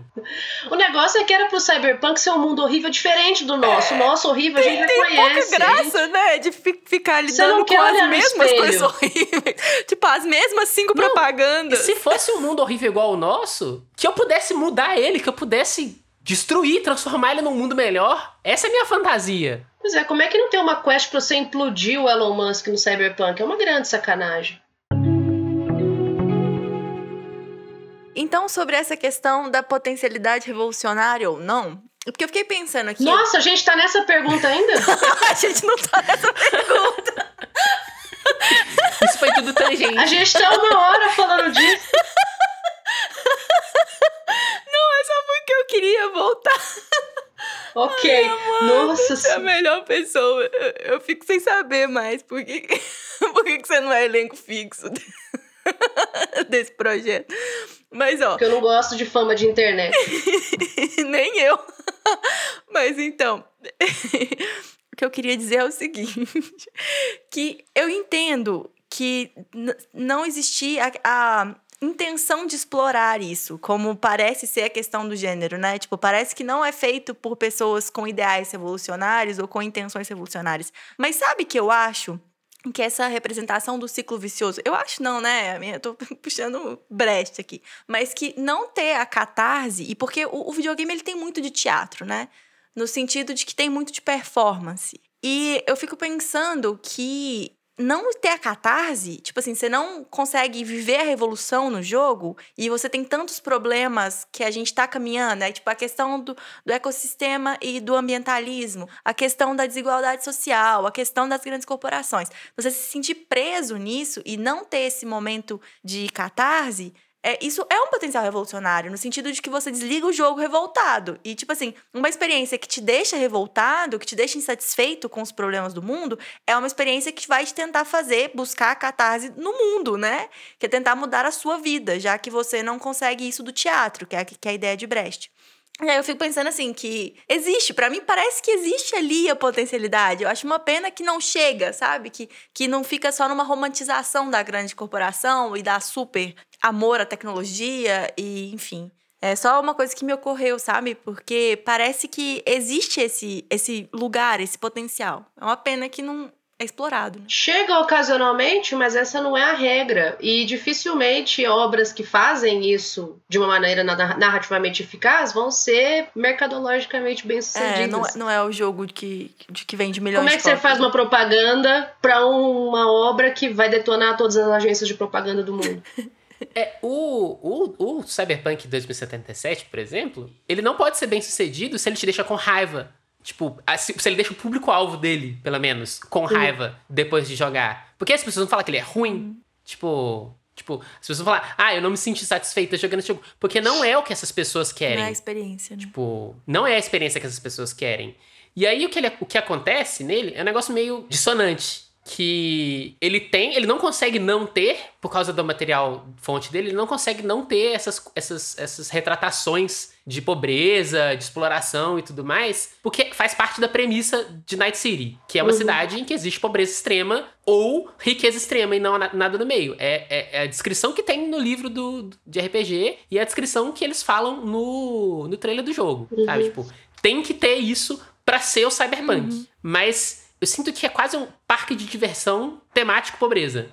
Tipo, o jogo nunca faz você sentir as consequências disso. Do jeito que eu sinto que outras obras que sei lá, que não são jogos, conseguem te fazer sentir porque você não tem um personagem que você tá controlando. Aí você consegue ver o resto da história. No Cyberpunk, você tem que ativamente procurar essas histórias de pessoas em situação de pobreza que tem que tomar decisões difíceis, de cometer violência contra outras pessoas que também estão em situação de pobreza pra sobreviver e tudo mais. Sei lá, isso é parte do mundo do Cyberpunk, isso é parte do gênero e do jogo, do material base. Mas você nunca tem que sentir as consequências disso. Se você resolve ajudar a polícia, o que você ganha é dinheiro. Tipo, se você escolhe bater em gente desesperada que tá, sei lá, cometendo crimes pra, sei lá, conseguir sobreviver, pra conseguir comer, pra conseguir existir, pra conseguir pagar o aluguel e tudo mais, o que você ganha é dinheiro. O jogo te recompensa e, sei lá, ele é muito pouco crítico. Ele não é exatamente, sei lá, eu tinha visto algumas pessoas falando que ele é tipo propaganda e tudo, mas eu não diria que ele é exatamente propaganda, ele não é exatamente, olha só, os policiais são todos virtuosos e são só algumas bad apples e tudo mais. Não, ele tem sim o viés de que a instituição da polícia é fundamentalmente corrupta, assim como tudo. O problema é que é assim como tudo e não tem como mudar, entendeu? A vida é assim. E mesmo assim, ele ainda tenta empurrar essa narrativa de que tenha feel good apples na polícia e que você pode escolher trabalhar só com essas pessoas e essas pessoas são as pessoas que estão tentando mudar. E se você tentar fazer só isso, você vai estar sendo uma pessoa boa, mesmo se você tá ali perseguindo pessoas que estão cometendo atos de violência por desespero. Eu fiquei pra baixo. Não, é duro, né, gente? É uma conversa pesada demais. Eu lembrei, eu acho que eu tinha visto alguém no chat falando sobre isso, sobre como quando você identifica, você coloca só o herói como... Deixa eu refrasear. Quando você faz uma ficção em que o herói escapa só de uma maneira individual, quando ele não consegue modificar o sistema, você pode estar reforçando nível extra-ficção uma apatia, né? Tipo, o sistema atual, o status quo, ele é irremovível. Então, might as well ir trabalhar na Vale Kellogg's, que eu acabei de inventar. Então, assim, existe um aspecto que você pode considerar uma consequência despolitizadora de não questionar a estética cyberpunk. Isso é o problema que eu falei mais cedo. Com a crítica, você consegue começar a cavucar no que está por trás da construção de mundo, do world building daquela situação e falar por que as corporações estão nesse poder, por que elas têm essas práticas, por que o mundo foi construído dessa maneira. Essa crítica na ficção é facilmente transponível para a realidade e isso sim é um agente de envolvimento político. Mas aí a questão do quanto esse questionamento é de fato incentivado na obra. O Cyberpunk tem um potencial enorme de revolução, mas de radicalização não no sentido coloquial de fazer coisas extremas, mas de levar as pessoas a questionarem a raiz dos problemas. Sim. Radicalizar nesse sentido. A questão é que depende muito de como isso é de fato feito. Sim. E tudo me leva a crer que o jogo Cyberpunk tinha prometido fazer isso até certo ponto e não entregou nada. Vocês acham que a gente conversa um pouco com o chat? Acho que sim. Eu acho que sim, eu tenho alguns comentários que eu vi que... Você acha que você gostaria de responder? Que eu já queria trazer pra conversa aqui. Então, bora lá. Bom, eu vou começar falando do mais recente aqui, que a Tiane falou, que essa vibe do Cyberpunk é muito parecida com a Doomer Culture. Não sei se vocês conhecem, que é isso, é tipo... É meio gallows humor, assim, tipo, humor de que tá tudo na bosta e tudo mais, mas sem esse aspecto da radicalização, sem esse aspecto Sim. de achar qual é a raiz desse problema. É só, o mundo é uma bosta, não sei porquê, mas ele é. Não sei porquê. Eu vejo isso muito associado à geração logo depoos da minha, né? Os vieram depois dos millennials são qual a letra? Z. Eu vejo muito meme falando que os millennials estão deprimidos porque o mundo é horrível e os Z estão fazendo uma dança do TikTok. Não porque eles não sabem que o mundo vai acabar, mas porque... É isso, tipo, não tem... E assim, eu sinto que as pessoas, várias das pessoas que estão de fato envolvidas da geração Z e tudo mais, tem sim essa radicalização de procurar e tudo mais, sei lá, eu vejo no TikTok tem muita gente falando disso. Mas eu sinto que tem esse outro aspecto antes de chegar nisso, que é muito maior. Tipo, essa camada muito maior antes de chegar nessa parcela mais radicalizada das pessoas, sabe? Uhum. Que é mais geral, eu sinto. Tipo, o mundo vai acabar, o aquecimento global, o Elon Musk vai ir pra Marte junto com um tanto de escravo, e se eu tiver sorte, eu vou ser um dos escravos do Elon Musk. Uau! É. Ai, Deus. Eu tinha visto pergunta aqui, mas agora passou. O Deléo BC... As pessoas estão falando sobre os outros punk, né? Você viu Isso, O solar punk e o steampunk. Ele tá perguntando se a gente leu sobre solar punk. Exatamente, solar punk é o punk que tá em emergência no contemporâneo. Você vai num congresso, você vai ver uma revista de ficção científica publicada, solar punk é o rolê que está na moda. É isso. Qual que é a diferença do solar punk? Ele figura olha, vai ter os vários punk. E quanto mais punk tem, menos punk eles são. Dito isso, vamos pra frente. O solar punk, ele vai ser um subgênero focado em tematizar, lembrando, não mudança climática, aquecimento global, porque a diferença entre esses termos é uma escolha política. Sim. Em tematizar o aquecimento global, em buscar... E aí você vai ter toda a gama de ficção que você tem atrás disso. Você tem derrotista, você tem distopia, você tem utopia, você vai ter comunidades intencionais isoladas, você vai ter uma variedade de ficção que vai ser tematizada no aquecimento global. Um exemplo, a revista 9 Amanhãs de ficção científica, publicada aqui na UFMG, ela tem um conto que a gente discutiu semestre passado, que é basicamente sobre um cara que vê Belo Horizonte ser lentamente inundada por uma chuva depois do derretimento das calotas e tal. O Brasil todo vai afundando, então as pessoas... Eu achei que era uma chuva, tipo, sei lá, de quarta-feira passada. Mas não foi. Começa um êxodo pro Planalto Central. Chove, a gente vê isso acontecer em Belo Horizonte, né? Belo Horizonte ser lentamente inundada. Mas... Inclusive, na UFMG especificamente. Na UFMG em específico.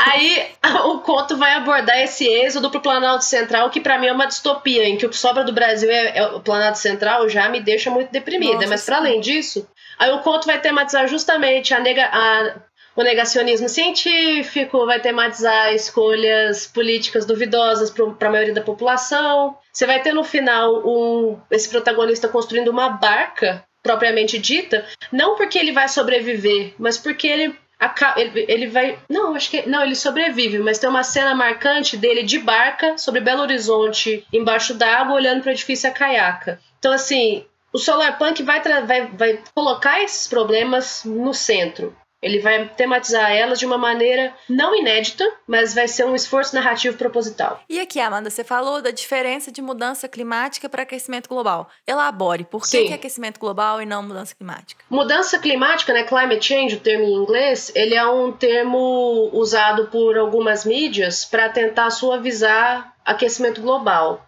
Então, assim, quando se fala mudança climática, fica parecendo ontem estava frio, hoje está quente. Não. O planeta está esquentando todos os anos, a gente está lentamente morrendo todos os anos. É um termo despolitizante. É um termo despolitizante, sim, é um termo que mascara a realidade do que está acontecendo com o planeta. Doura a pílula, né? Tipo assim, esse inverno vai ser o inverno mais frio em 30 anos, mas é porque é uma mudança climática, não é necessariamente as coisas estão ficando mais quentes. Mas, na verdade, o que faz é tirar o foco do fato de que as calotas polares, elas estão, de fato, derretendo, porque é um termo menos... Isso, é um termo menos aterrorizante para a população, para o cidadão médio. E ele é usado para... Você pode notar a diferença, por exemplo, de algumas mídias mais conservadoras, elas vão usar mudança climática, não vão usar aquecimento global. Sim. Eu acho que é na ideia de comunicar com mais pessoas, assim. Mas que é, claro...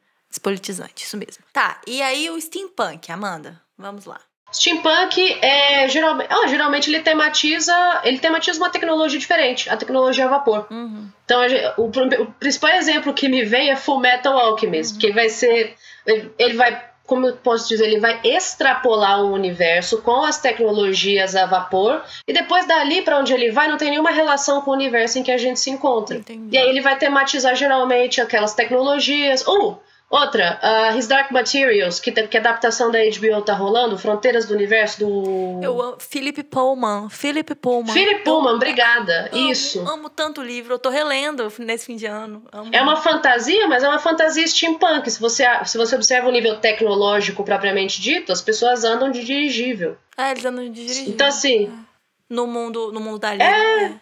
Muitos punks. Alguns punks têm a ver com a tecnologia que eles colocam no centro da narrativa, outros com uma temática científica específica. Varia bastante. Sim, real. Nunca tinha pensado que Fronteiras do Universo é steampunk, mas super é real mesmo. Eu pensei nisso semana passada, eu tava assistindo a adaptação da HBO. Eu não assisti a adaptação ainda. Quando eu terminar a minha releitura, eu vou assistir. Dizem que inclusive é linda. Mas Fê, é fácil. Não, é que... Eu sinto que, do mesmo jeito que o cyberpunk é meio que sobre a revolução digital, o steampunk ainda é sobre a revolução industrial. Sim, é isso. Sim. É como se a revolução industrial, sei lá, como se o cenário da revolução industrial e vários dos problemas que vieram junto com a revolução industrial não tivesse acabado. Inclusive cabe um meme aqui. Sabe esses memes? Não sei se vocês estão vendo. Março de 2021 tá se aproximando e a gente ainda tá processando março de 2020. É como se fosse isso. O cyberpunk tá lá processando o mundo digital e tem o pessoal do steampunk, cara, eu tô processando dirigível ainda. Calma, devagar. Assim, cada um no seu tempo. Calma, o trem mudou o mundo, gente. Mudou o mundo. Vocês não têm noção. Vocês não têm noção do que um trem é capaz. Mas enfim, tem um problema. Eu acho que eu vou fazer esse último comentário, porque eu tô vendo que a gente tá quase terminando. Tem um problema na ficção científica em geral, ele é mais intenso no cyberpunk. É o seguinte, é você ver a tecnologia pela tecnologia apenas. Todo mundo gosta todo mundo não. Eu gosto de uma tecnologia nova, adoro. Um celular novinho, você tira o plástico, é uma delícia. A questão é que a gente tende a colocar o avanço de uma tecnologia, ou quão de ponta ela é, adiante da função dela. A gente tende a perder a noção do efeito social que uma tecnologia pode ter, dependendo do quão bonita e do quão rápido ou eficaz ela for. Só que isso não vem naturalmente, é uma reflexão que a gente tem que ter constantemente. É tematizado muito em SF e em cyberpunk, mas é necessária a reflexão constante, porque senão a gente vai sempre acabar caindo nisso. Isso é muito ideológico, né? Tipo, muito, completamente. Pure ideology. Sim, Jack. Nós vamos encerrar então? É isso? Vocês estão cansadas? Bom, ok. Vamos Amanda, eu tô começando a ficar sem assunto. A Amanda já puxou o bonde do... Estamos indo embora. Estamos indo embora de trem. Ai, Fê, você quer falar mais alguma coisa? Não, só um pouco nessa questão da tecnologia, de como ela muda as coisas e como ela causa várias coisas que não são só a função que você percebe delas. Que a gente estava falando mais cedo da Doomer Culture e tudo mais, da Gen Z. E eu sinto que isso é muito consequência dessa centralização da internet. É uma consequência que vem muito diretamente da tecnologia. A uniformidade do discurso, no geral, vem dessa centralização da internet, nesses 4 sites e tudo mais, que sei lá, que é difícil culpar as pessoas da geração por isso, quando tem essa pressão externa tão grande para a uniformidade do discurso. Sim, a gente culpa o usuário, mas o usuário não recebeu educação digital. Total. Essas pessoas nasceram quando essa tecnologia já existia. Então, elas, pra gente, a gente viveu uma época em que isso não era a coisa mais importante do mundo. A gente sabe como é o mundo um pouco, talvez não completamente sem isso, mas com muito menos disso, e como que isso teve impacto. A gente lembra que isso teve impacto. Essas pessoas só sofreram o impacto. Essas pessoas foram impactadas.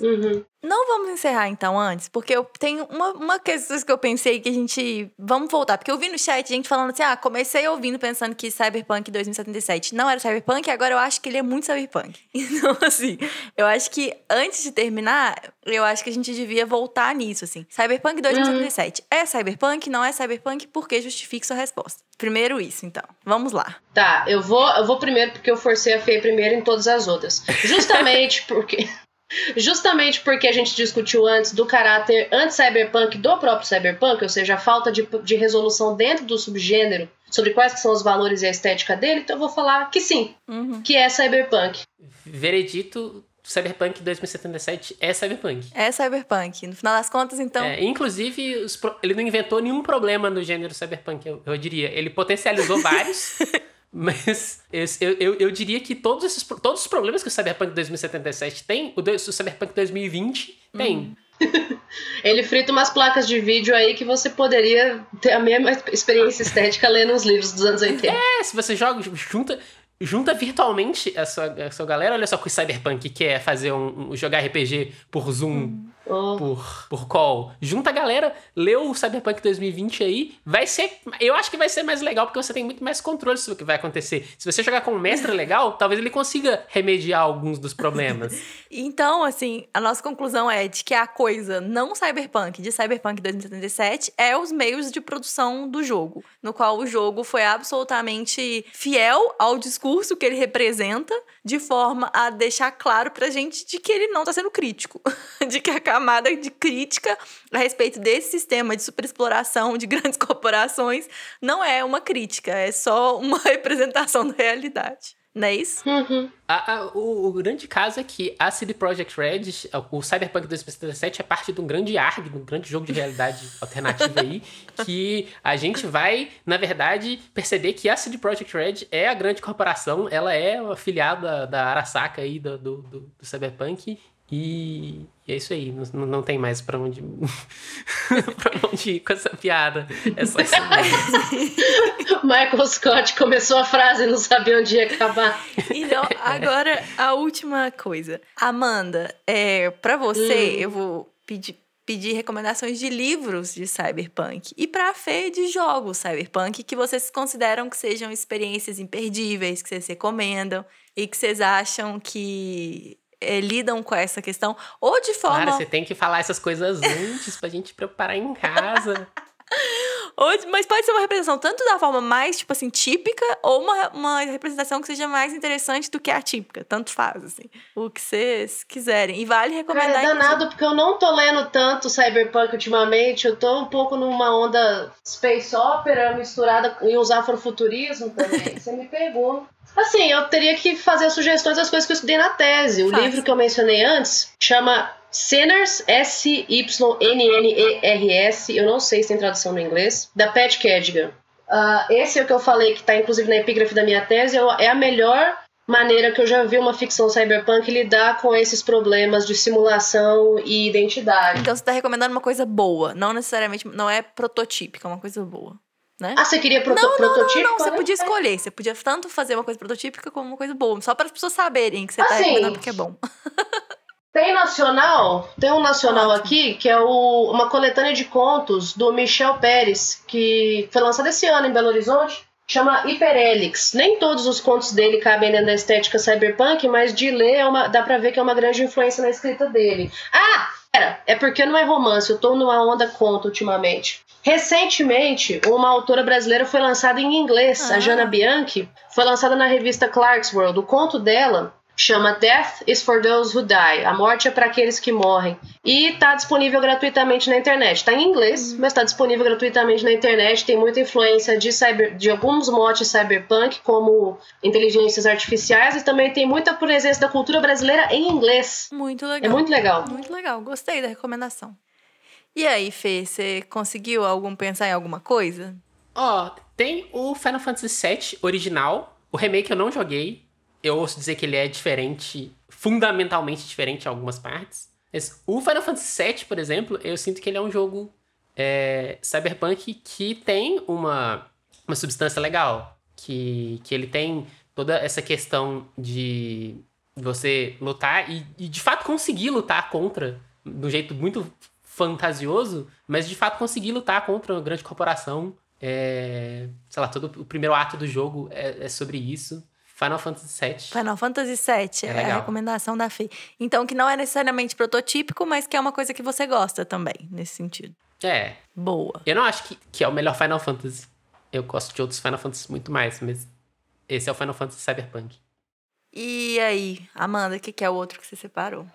Chama Justiça Ancilar, esse eu sei que tem tradução em português. Justiça Ancilar da Enlec. Esse, ele é interplanetário, ele tem um rolê interplanetário, a maioria dos cyberpunks são na Terra, né? Então, isso já me excluiu muitos dos que estão ali atrás. Mas o Justiça Ancilar tem muita questão de replicação de identidade em sentinelas. Então, isso é um tema bastante dentro do subgênero. Eu tenho uma recomendação muito, muito boa. São jogos que eu não joguei, mas são jogos que são feitos jogos menores, jogos indies, são feitos por pessoas marginalizadas que vão ter, eu acho que tenho certeza, muito mais a dizer sobre esse tipo de exploração retratado no gênero cyberpunk do que a CD Projekt Red, eu acho, por exemplo. Que é um bundle que as pessoas fizeram em resposta ao Cyberpunk 2077, que chama Be a Better Cyberpunk. Ele tem no... Sutil. Muito bom. No itch.io, ele tem uma versão de $60, que é o preço do jogo, do Cyberpunk. Você pode resolver gastar os seus $60 em outra coisa. Ele tem uma versão um pouco mais barata para contemplar pessoas que talvez não tenham a oportunidade de pagar $60 no bundle de jogos. Sei lá, todos os jogos parecem... E não são apenas jogos, mas tem jogos, zines, livros de regras de RPG, de tabletop e tudo mais. Parecem todos muito legais e todos tendo muito mais a dizer, eu acho, sobre todas essas questões que o Cyberpunk aborda, eu acho. Muito legal. Muito obrigada pelas recomendações, gente. Eu sinto que para as pessoas da live vai ser legal saber para onde ir agora.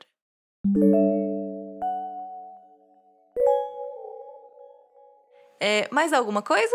Deu para cobrir o que vocês queriam falar sobre o assunto? Acho que sim. Deu? Que sim. É claro, a gente podia conversar por dias, eu acho. Né? Um assunto inesgotável. Mas não por vídeo, eu não aguento mais chamar não por vídeo.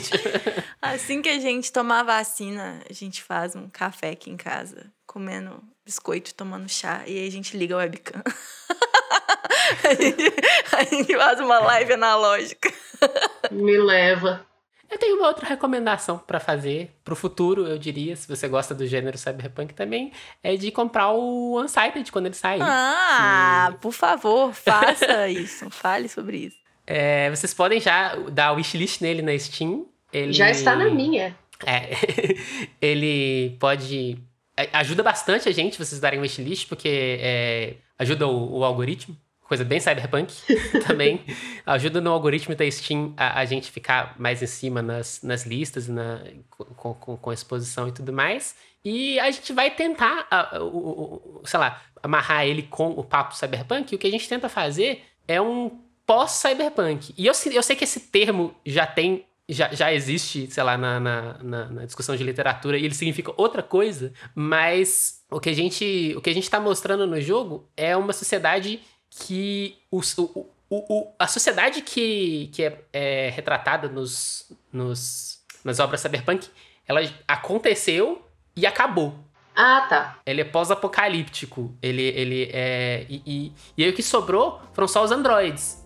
E aí, sei lá, a gente tenta não glamourizar muito toda essa estética cyberpunk e tudo mais, porque, sei lá, é horrível. É um cenário horrível. As pessoas, os personagens do jogo, que são os androides, eles estão todos com o tempo de vida deles acabando, o tempo de consciência deles acabando e tudo mais. Por consequência dessa sociedade cyberpunk que aconteceu antes dos eventos do jogo. E aí é muito eles lidando com a consequência de uma sociedade que deu errado. Esse aí eu tô hypada. O Mimimídias em Prosa fica por aqui. Eu espero que você tenha gostado desse formato um pouco improvisado, mas que concorde com a gente de que essa não foi uma conversa de se descartar, né? O Mimimídias em Prosa só é possível graças aos nossos apoiadores no Catarse. Vem também você conhecer nossa campanha em catarse.me/mimimídias. O Mimimídias em Prosa é editado pelo incrível Tanekoshima. E se você gostou desse programa, não deixe de seguir o Mimimídias em Prosa, favoritar, deixar um comentário, dar 5 estrelas ou interagir de qualquer forma possível na plataforma de podcast que você está usando agora. Se for o Spotify, segue a gente, faz muita diferença. Caso você queira entrar em contato conosco, nos manda uma mensagem no Twitter @mimimídias. E caso você ainda não conheça o nosso canal no YouTube, acesse youtube.com/mimimídias. O Mimimídias em Prosa fica por aqui. Tchau!